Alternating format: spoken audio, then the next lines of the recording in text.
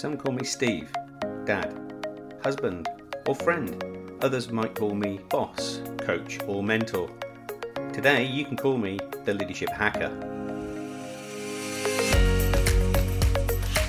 Thanks for listening in. I really appreciate it. My job as the Leadership Hacker is to hack into the minds, experiences, habits, and learning of great leaders, C-suite executives, authors, and development experts so that I can assist you developing your understanding and awareness of leadership. I'm Steve Rush and I'm your host today. I'm the author of Leadership Cake. I'm a transformation consultant and leadership coach and can't wait to start sharing all things leadership with you. Today's special guest is Dr. Bob Nelson. He's the world's leading authority on employee recognition, motivation and engagement. Dr. Bob has authored over 30 books which have collectively sold over 5 million copies. Before we get a chance to speak with Bob, it's the Leadership Hacker News.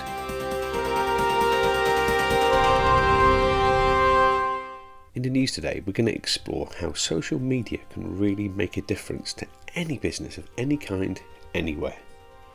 So we're going to look at a fast food joint went from a local eatery to internet stardom thanks to iconic memes and a catchy theme tune.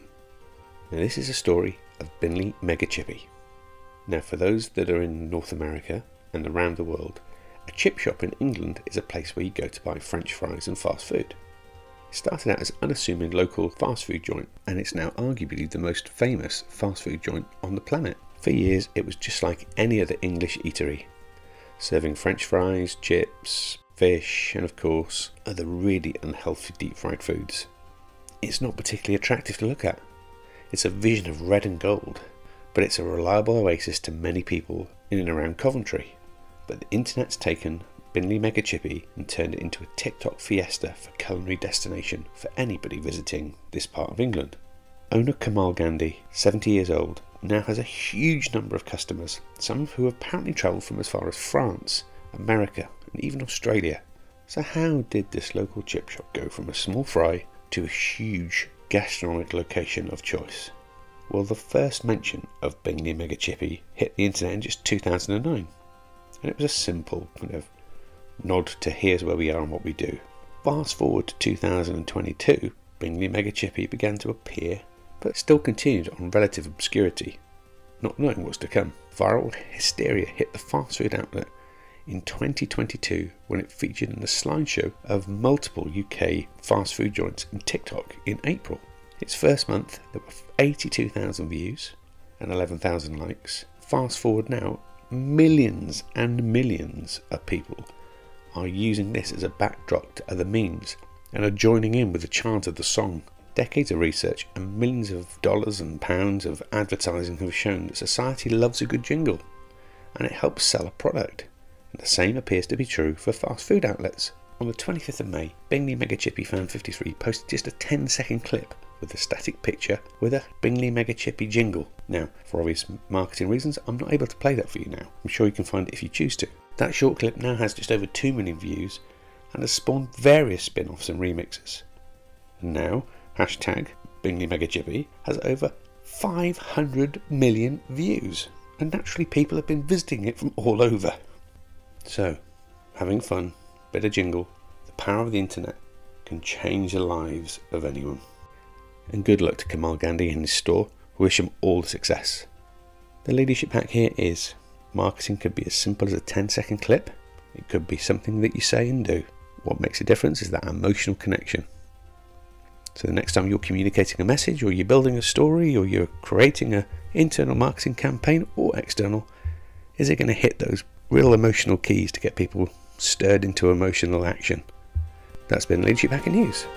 Let's dive into the show.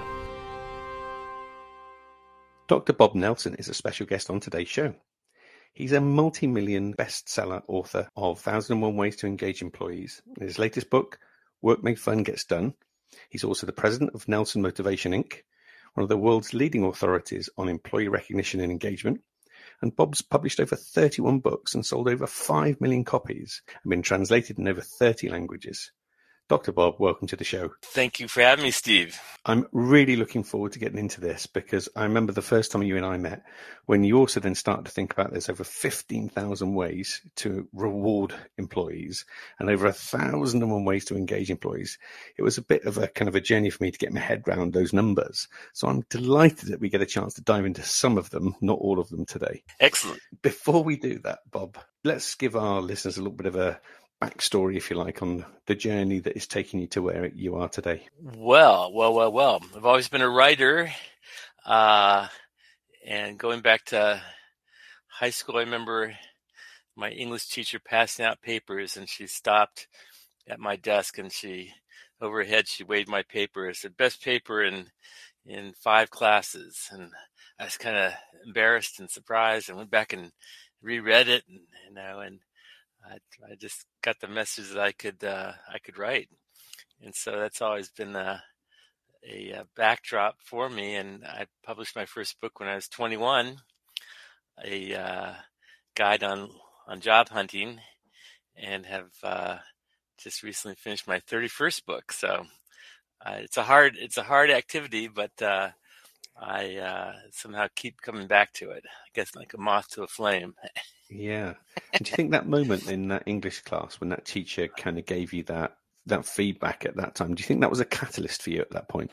Well, it's certainly anytime someone gives you feedback, I think we all need to see how other people see us, and it's if it's in a positive light, then that's good news. You need to hold on to that one, and I think life.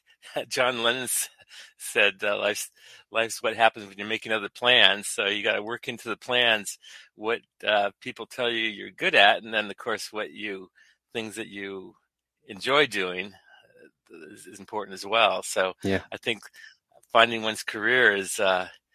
Mark Twain said the 2 most important days in anyone's life is the day they're born, and then secondly, the day they find out why. So that's great. I think it's an ongoing journey for each of us to say, what was I meant to be here for? And if you get clues from those around you who give you feedback, you need to hold on to those and listen to those. And so I feel fortunate for the career I've had. I've been blessed with having worked with some true experts, each of which I've learned from. But Ken Blanchard, I went to work for. He published the 1 Minute Manager, which has sold 14 million copies, and so I learned a lot from him about selling books, and I got my PhD from working with Peter Drucker, the father of modern management. Yeah. And I'm currently a personal coach for Marshall Goldsmith, who's the #1 voted executive coach in the world. That's right. So I've been very, very blessed to have some great people to learn from and lean on, and that I like passing it on to others when I can. Yeah, and we're going to pass that on for sure today. I heard something that I probably read it. You'd coached or had worked with something like 80% of the Fortune 500 companies. Is that right? I have, yes. Wow. And over spanning 25 years, you get around, and that included, I did just not that long ago wrapped up a 6-month project working for the United Nations. So that was a fun activity. So life takes you in a lot of interesting places, and if you can go for the ride, it's usually pretty enticing. Yeah, it is, isn't it? I found anyway. Yeah, definitely so. So you've managed to find a real niche or a passion, if you like, for employee recognition and engagement. What was that defining moment for you when you realized actually this is the thing that really excites you and makes you tick and others tick as well? Well, again, to me, it's piecing together the pieces. I was taking a graduate school class, and we were talking about, it was a control systems class, and the professor was talking about the informal control systems, and he made the offhand comment that has proven as the principle for informal reinforcement is there hasn't been a lot of application in the business world. And I remember thinking, I'm going to do something about that. And actually, that evening after my hour and a half drive home from graduate school class in Los Angeles, I typed out a letter to president of a publishing firm in New York City and sent it overnight and spent 2 weeks trying to get him on the phone. And finally I could hear his assistant say, "This guy keeps calling. Would you talk to him?" and literally the president of the company goes, "What do you want?" Answers the phone like that. And I said, "Well, this is my name, and I sent you a letter about a book." And he cut me off. He said, "You sent us a letter about a book? We'll never do a book based on a letter you sent us. You have to do a proposal for of the 70,000 books that are published that year anyway. Why yours has to be one of them, and why we're the only publisher who could possibly do it right." And literally as he's hanging up, he goes, "And by the way, we get 10,000 proposals a year. We publish 24 books." Click. and Nice. I could have said, well, gave it a try, but I said, "Hey, game on, time to do a proposal." So maybe there's a lesson there, don't accept defeat. Did you go back to this guy though? I did actually. I did the Yeah. proposal. I got an agent, and then next time I met with him, I was sitting across from him. Though I flew to New York at my own expense, and he had the proposal in front of him, and he opened it up, and my agent had said, "Well, it'd be helpful if you could lay out a few pages, so what it was actually looks like." I go, "Well, I explained it. That should be good enough." No, it would be help people visualize it. So I did that, and then she said, "Well, could you do a few more?" I go, "Oh, come on!" And so I did a few more, and darn if when I'm sitting across from him, he doesn't open the proposal to those pages, and he goes, "This could work." The guy was very visual. Yeah. Peter Workman was his name. He's a creative genius, and he only did books that where he personally saw that it could work. Didn't care your background, didn't care the idea. Does he see it? Does he see what you see? And so now he's sold on the project. He still doesn't know about me. Yeah. And so he turns his attention to me and starts asking me questions. I go, "Well, I'm an administrator for this company in San Diego, but that's not what I really want to do." And he goes, "What do you really want to do?" And I said, "Be a best-selling author." And I could see a little twinkle in his eye, and done deal. And that was And the we went rest is forward from history. there. Yeah. Yeah, they sent me to 27 markets at a time when that wasn't really done anymore. And in the first, I think in the first 2 months, the book sold 40,000 copies, Wow. which Yeah. is stunning. And as a business book, and now it's in its 64th printing, has sold over 2 million copies. That's amazing. So, Yeah. so it's a lot of people ask me about the book story, because there's a lot of books out there. Over 1 million books are published a year now. When this book came out, 70,000. Now it's 1 million books a year are published each year. And that's with self-publishing and Amazon and you name it. And there's not more readers, but there's a lot more books. Yeah. So, and there's still an opportunity for the same folk to, face into the resilience you did, get in front of people and say, "Look, if you've got a compelling story, let's just tell it," because there will be people who want to read and listen. Yes, it's definitely more difficult because it's more constrained, and for a typical publisher, the first thing they want to know is, what's your platform? What vehicle do you have to reach people? In terms of number of followers, and Yeah. or do you speak? Do you do public speaking, or are you in media? Are you on TV every night? All that kind of goes in the mix, and Does. as a result, just a few books get published. I remember when I published my book, which was probably about 6 years ago, having the same conversation with an agent. And at the time I was starting out on my entrepreneurial career, or a few years into it, and having this kind of light bulb moment that felt, I'm not worthy because I haven't got a million followers on Instagram, and I haven't got all of this.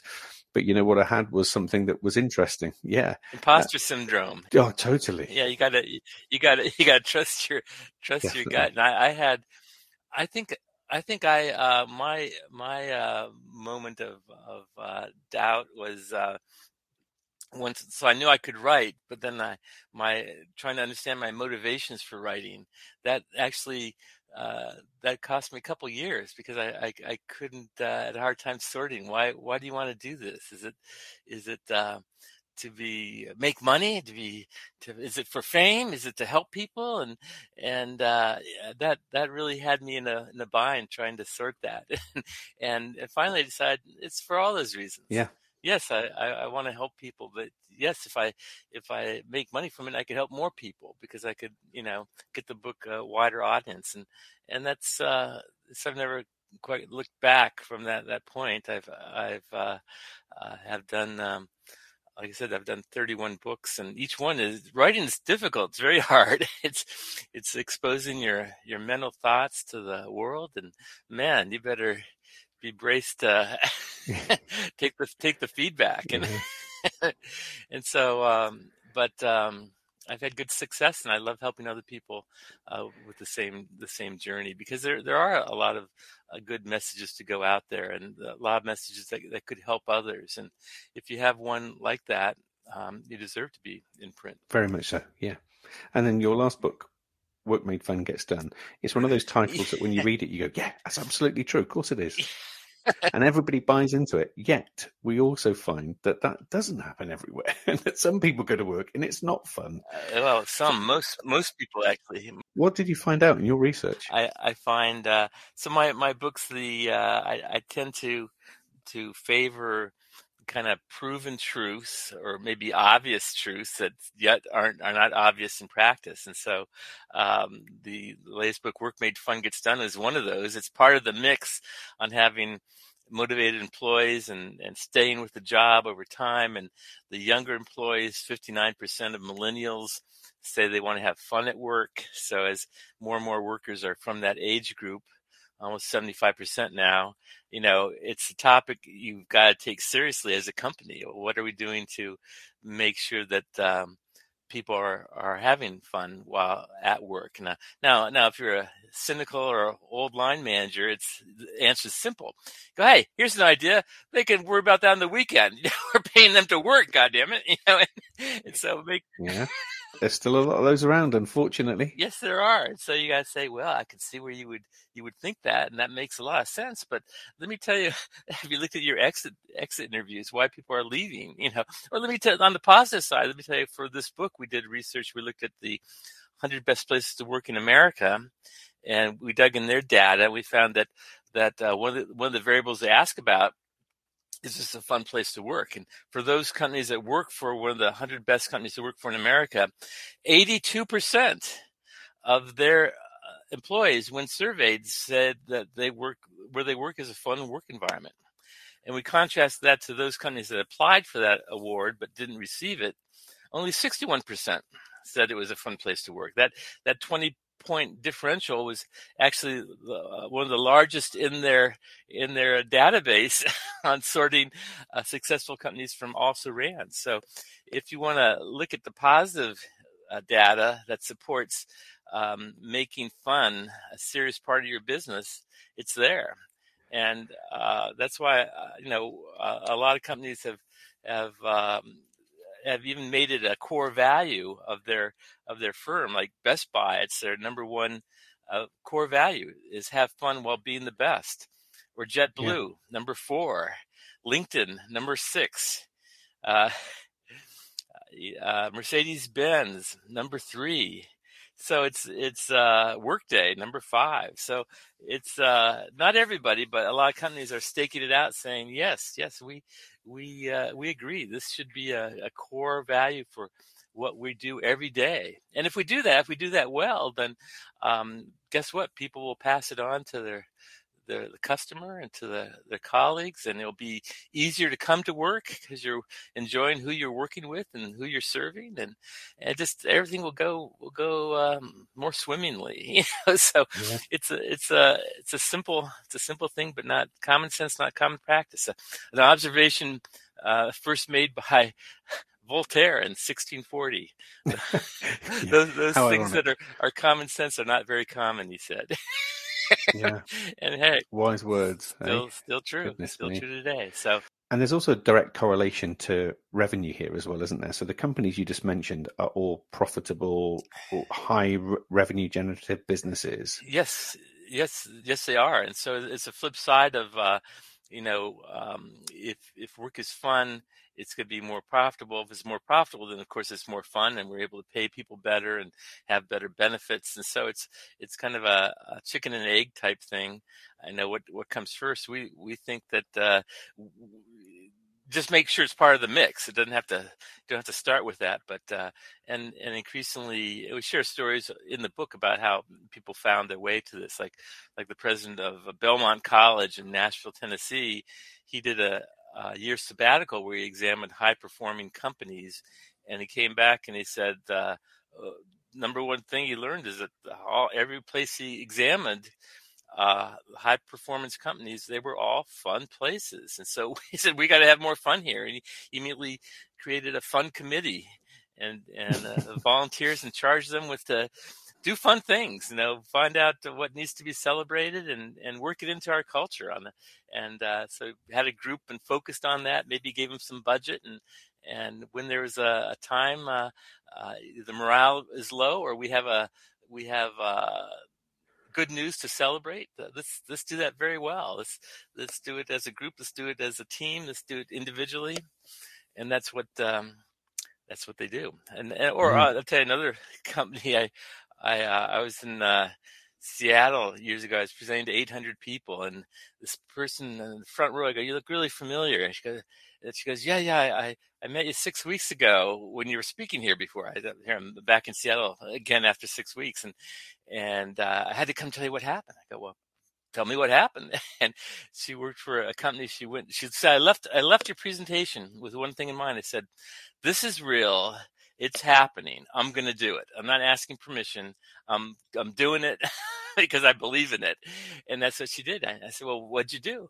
She goes, "I did a bunch of stuff. Like I created a happiness committee in my department, and it had 3 members of it. No one knew who they were, but any one of them could say it's time to do something." I go, "Well, something like what?" She goes, "Well, we held a picnic up on the roof in downtown Seattle to celebrate, or we bartered meeting space with a company on the next block that was a limo company. So now we have limo rides we can give people for letting them meet in our meeting space once a month, and on and on. They just didn't start with a big budget, started with some creativity and some fun, and well, what difference did it make?" And she goes, "It had a stunning difference. People could see it. It changed how they came to work." And she said, "I had other managers saying, 'What are you doing in your department? Your people are so excited. You're on fire.' Goes, 'Hey, come to the next meeting. We're not having any secrets here.'" And it just grew organically. And and now she's giving me part of the story. So I went back and I wrote it up and I put it in the press. So now I'm getting external validation for what she's doing internally. Well, fast forward 18 months from that first day I met that woman, that company, Perkins Coie, a law firm of all things, entered the best places to work in America, number 23 on the list. Amazing. I would contend from one person standing up, not at the top. Sometimes we feel that only the CEO can make a difference, but in the middle. She was a finance manager in one department, and I would suggest that she personally converted that culture and made it more recognition savvy, where people felt more valued for the work they were doing every day. Anyone listening can make that same thing happen where you work. Great story. You could light the fuse. It doesn't have to all be on you, but you can get it going. And get going in your walk, in your realm of influence, of whatever position you have, and invite other people on board, and you can make something happen. It's because fun is infectious. So too is misery, by the way.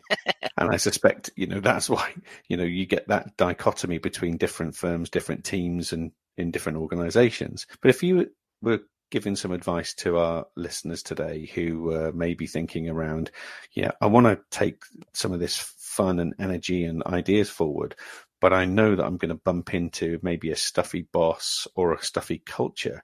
How would you think would be the best way to maybe break into that? One of two approaches: either ignore that and make it happen anyway for the people that are interested. So even if the boss isn't interested, get it going with others. Or the second thing is make a personal appeal to your boss and say, this is why I like to do it, or why we should do it, and try to sell them on being on board. Or let's try it. Let's try it for a month. Let's try it for 3 months. Let's do a pilot program. Because I think, for example, that if we did this, it would impact our turnover rate, which it will, by the way. Yeah. If you create a culture of recognition where people are valued for what they're doing, research indicates you will be 7 times more likely to hold on to your people if they feel they're in an environment where people are celebrated and thanked for doing a good job. As simple as that. 7 times for their career, by the way, not just for another 6 months, another year, that they will, once they feel that, they will want to stay working for your company for their career. So that's the price of admission right there. Right now, we're in the midst of the Great Resignation, where, at least in America, 4.5 million people a month are leaving their positions. This has been for the last 18 months straight. 4.5 million a month are leaving their positions. And often they find another position, and now they're leaving that one. So because they're in search of a place that, the pandemic taught us anything. It's like, life is short and unpredictable. You better have a good job now. Better enjoy what you're doing now. So maybe what a lot of them realize that what they're doing, it's not worth what they're being paid for, and they're not getting any joy from it, and they hate their job, they hate their boss, and time to go to seek out something that's more meaningful to them, that gives them, makes them feel they're part of something larger than themselves, where they can have pride in working there and enjoy the people they're working with and who they're serving. Those jobs are out there, and they're plentiful. And so if you hold your sights to that type of standard, you will find it. Of course, you have to have the skill set. So it's a mix. Clarity of purpose and mission. But I know people, for example, like I worked with Walt Disney World for 15 years, and I met people that moved to Orlando, Florida, because they had to work with this company, had to work for this company. And they got there and they didn't care what the job was. They had to be a part of this organization. They'll pick up trash in the park, Right. But, and maybe they started there, but they quickly moved on up. And man, oh man, because people are treated right, and then they blossom, and then you get more of them and their best thinking, and then all of a sudden you got a career. So it can be frustrating for people that feel that they're in a dead end position or a position they don't enjoy. How do I get to a different area from where I'm at? But maybe that starts in the current job you have. Right. Maybe look at that differently, and how can you? Because you can, a lot of times you can get to the job you want starting with the one you have, and start to ask for responsibilities or make it known what things you're interested in doing, and that might be a selection for responsibilities and assignments.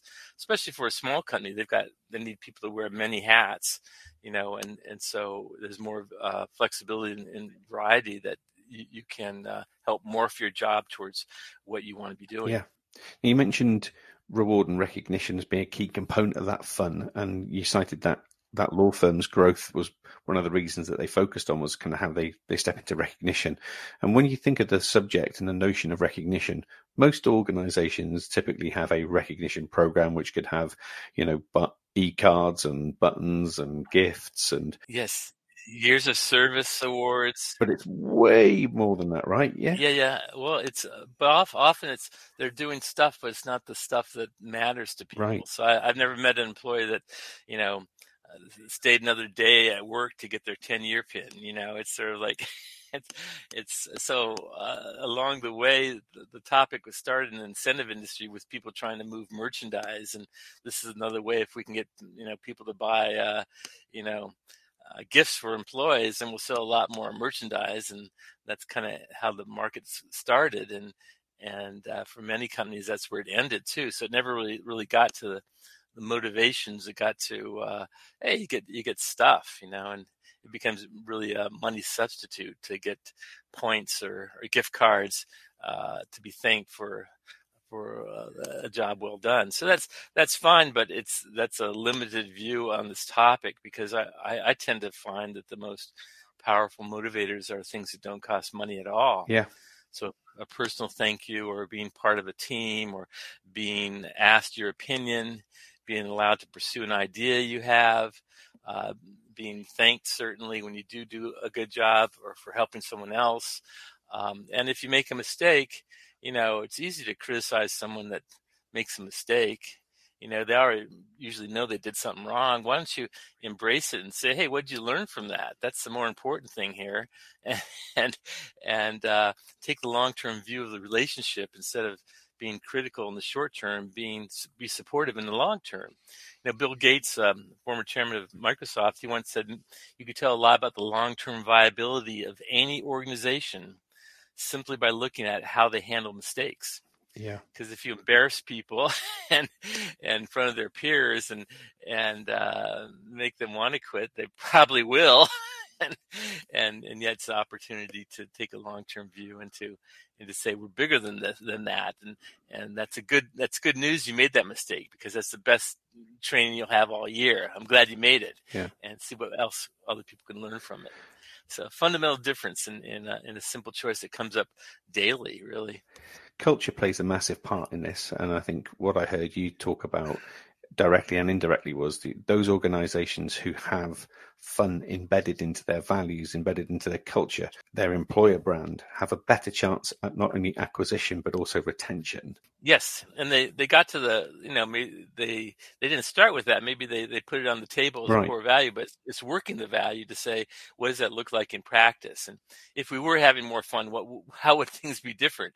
And maybe it's like, well, maybe upper management would be more involved. I worked with, in California, the pension fund, Teachers Pension Fund of California, which is a $9 trillion fund. Yeah.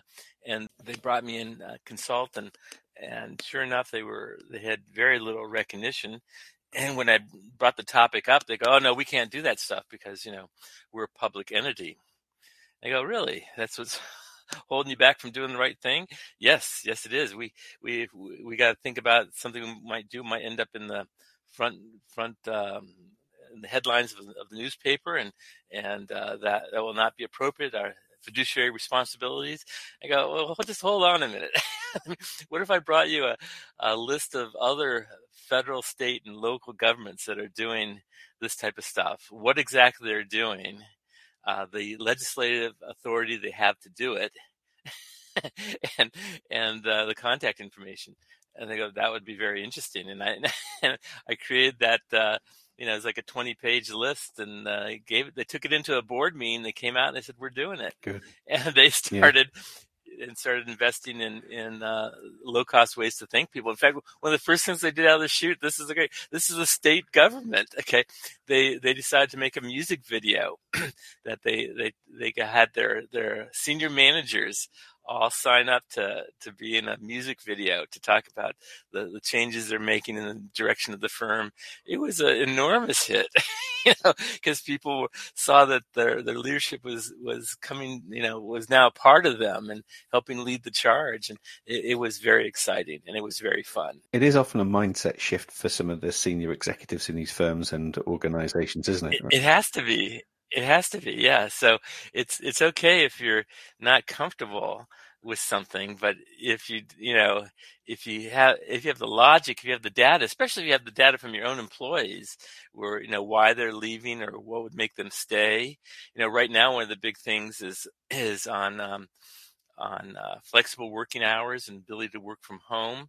God, we've got enormous data on this. 36% of employees said they would skip a pay increase if they'd have the ongoing flexibility to work from home. 40% said you can give them a pay cut if they if you give them the flexibility and the time to work from home, because because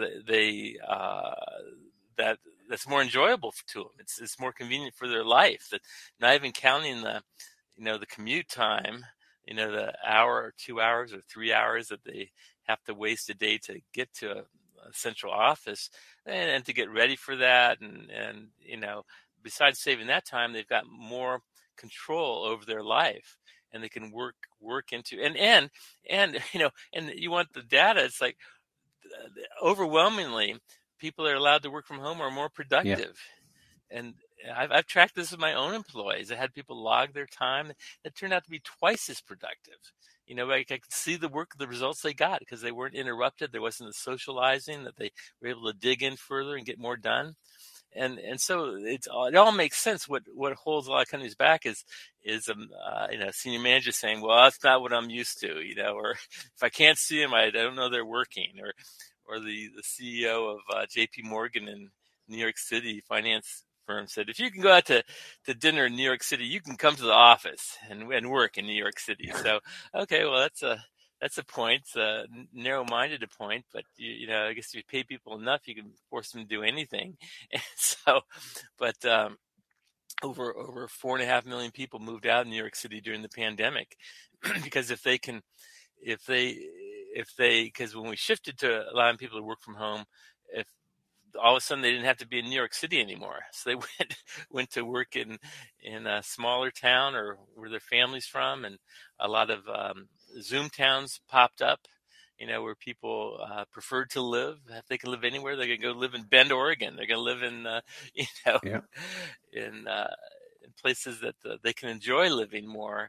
They can work from anywhere, and people are holding on to that. 65% of employees that had a chance to work from home during the pandemic said they want to continue that flexibility. It worked better for them. It was more productive, and if they're forced to come in, which is kind of the dance we're in right now, where companies are saying, no, you have to come back to the office.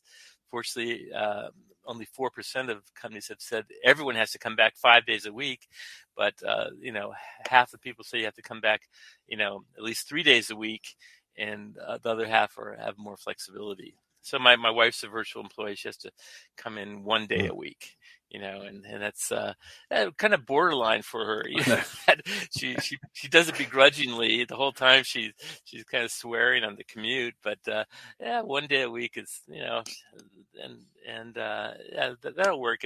If they increase that, she will definitely quit. I was surprised that she stayed just for that, because you get another virtual job, and we've already proved it works. That's right. Yeah. So it's like, why we don't need to keep proving it works. We know it works, and we can make excuses why you can't be as collaborative. Maybe make some adjustments to be more collaborative, So I don't. Anyway, we're still on the journey on that one, and again, fun would be part of that. Recognition would be part of that. And or what I find is like, say, well, we're on Zoom calls now. How can you, we can't do recognition. Oh, yes, you can, come on. Next Zoom call you have, before we get in our agenda, I like to just take a few minutes and go around the group. And as I call out someone's name, I like everyone else to say what they most value about working with that person. Let's start with John. Okay, now Mary. Now Sally. And 10 minutes later, where are you? Everyone's gotten personal feedback about what the people they work with most closely think most highly of what they do and their work they contribute. Well, that's pretty powerful. Make people feel great about the job they're doing. I guarantee you that whatever they're called out for, they're going to do more of that same thing, because what gets recognized gets repeated. So it's a universal rule, and then you're gonna, the group's gonna be a tighter working unit, because they now have insights into each other, and they know. So it's gonna be more of a team going forward. So you could do that in 10 minutes on a Zoom call. It's I call it a praise barrage. You just take time, and we're just gonna focus on praise. No negative feedback, just praise, just thanks and praise from open mic, from employees to other employees. Very powerful, very simple. Very much so. So we're going to turn the tables a little bit now. We're going to start to hack into your mind now. Of the 31 books and the 1001 ways to engage employees, we're going to try and distill all of that down now into the top 3 leadership hacks that you can share, what would they be, Bob? There you go. Okay. Well, here goes. I'd say all motivation starts with the person. So ask them what motivates them.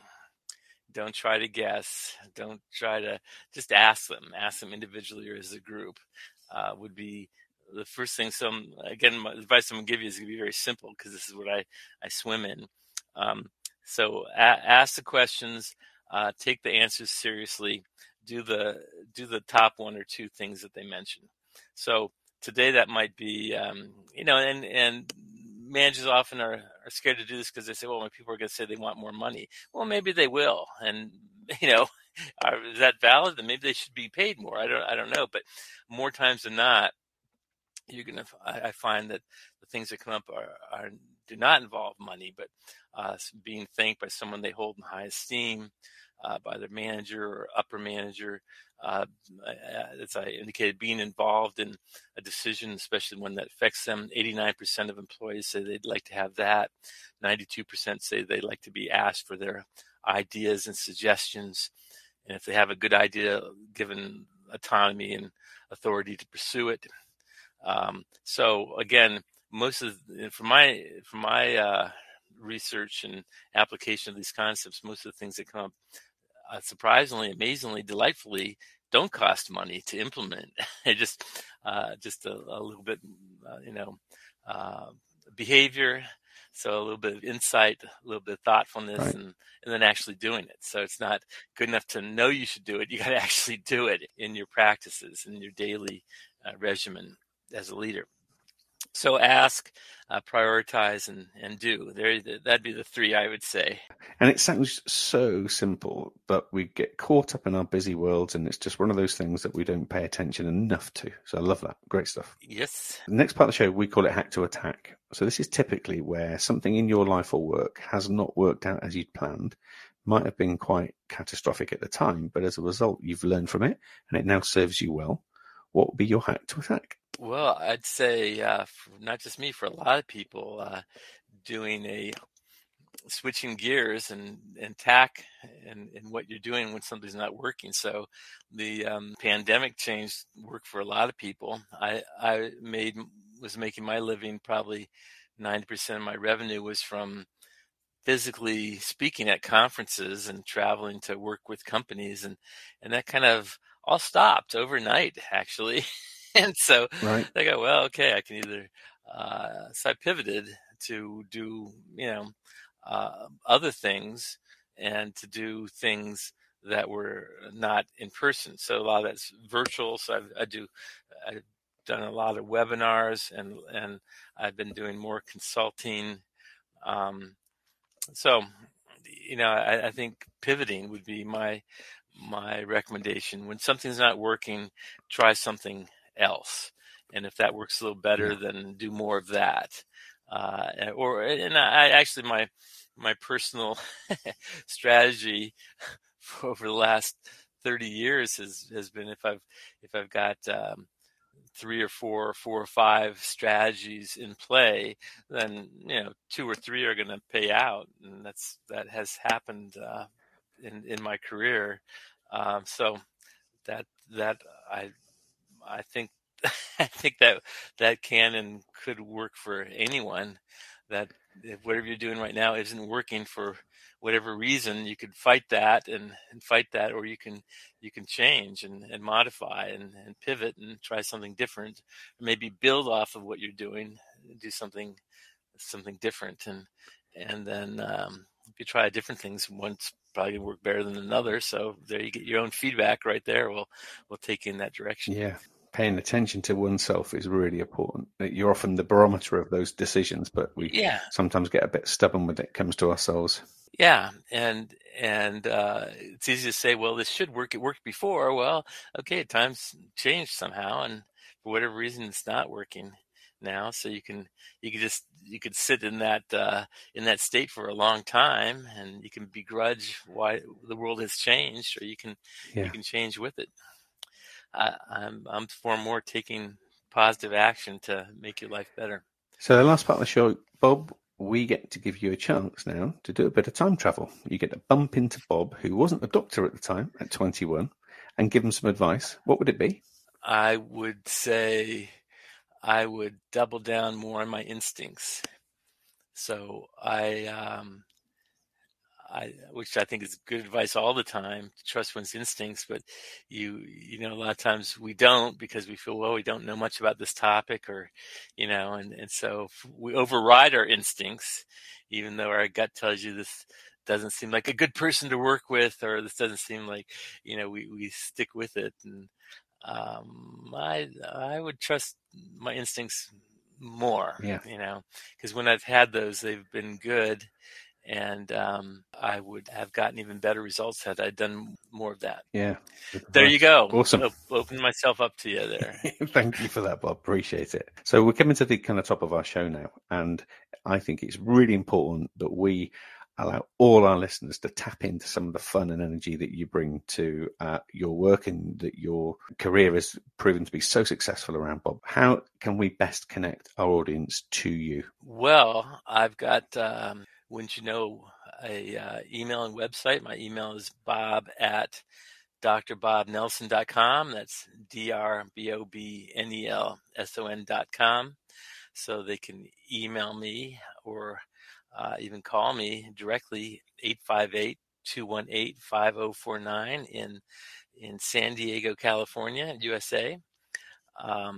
Would be ways. I have a website. My website's had some glitches here lately, so it's been on and off, but it's www.drbobnelson.com. That's DRBOBNELSON.com. I have all my I've got an online store, and a lot of my books are on that store at discounted prices, cheaper than Amazon. Or cool. You know, if you had and then, of course, the book is available wherever books are sold. My books at Work Made Fun Gets Done. Latest, the one before that, is 1,001 Ways to Engage Employees. And the one that most people know me for is 1,001 Ways to Reward Employees, now in the new edition, 1,501 Ways to Reward Employees. So those are... And as you keep collecting them, the books are going to keep growing and evolving, I'm sure. I guess, yeah. I guess it's an ongoing story. You're probably the only guest we've ever had on an international show like ours to give away their phone number. So fantastic, and homage to you for that. Yeah, no, I love hearing from people. I love helping people. And of course, if you have an opportunity that you'd like to, looking for a speaker for your organization, or for an event, or for your association, I still do a lot of that and would love to help you out. Awesome, Bob. We'll make sure those links and information's all in our show notes as well, so people can dive straight over to your website and have a look at some more of the stuff that you do. From my perspective, I just want to say thank you. It's been super fun. You've been really insightful, some great stories, and I'm just delighted that we're connected through this medium. And welcome to our broader community at the Leadership Hacker podcast. Thanks so much for having me, Steve. It's been a pleasure. Thanks, Bob. I want to sign off by saying a thank you to you for joining us on the show too. We recognise without you there is no show, so please continue to share, subscribe and like, and continue to get in touch with us with the great news stories that we share every week. And so that we can continue to bring you great stories, please make sure you give us a 5-star review where you can, and share this podcast with your friends, your teams and your communities. If you want to find us on social media, you can find us on Facebook and Twitter at Leadership Hacker, Leadership Hacker on YouTube, and on Instagram, _leadership_hacker. And if that wasn't enough, you can also find us on our website, leadership-hacker.com. Tune in to next episode to find out what great hacks and stories are coming your way. That's me signing off. I'm Steve Rush, and I've been your Leadership Hacker.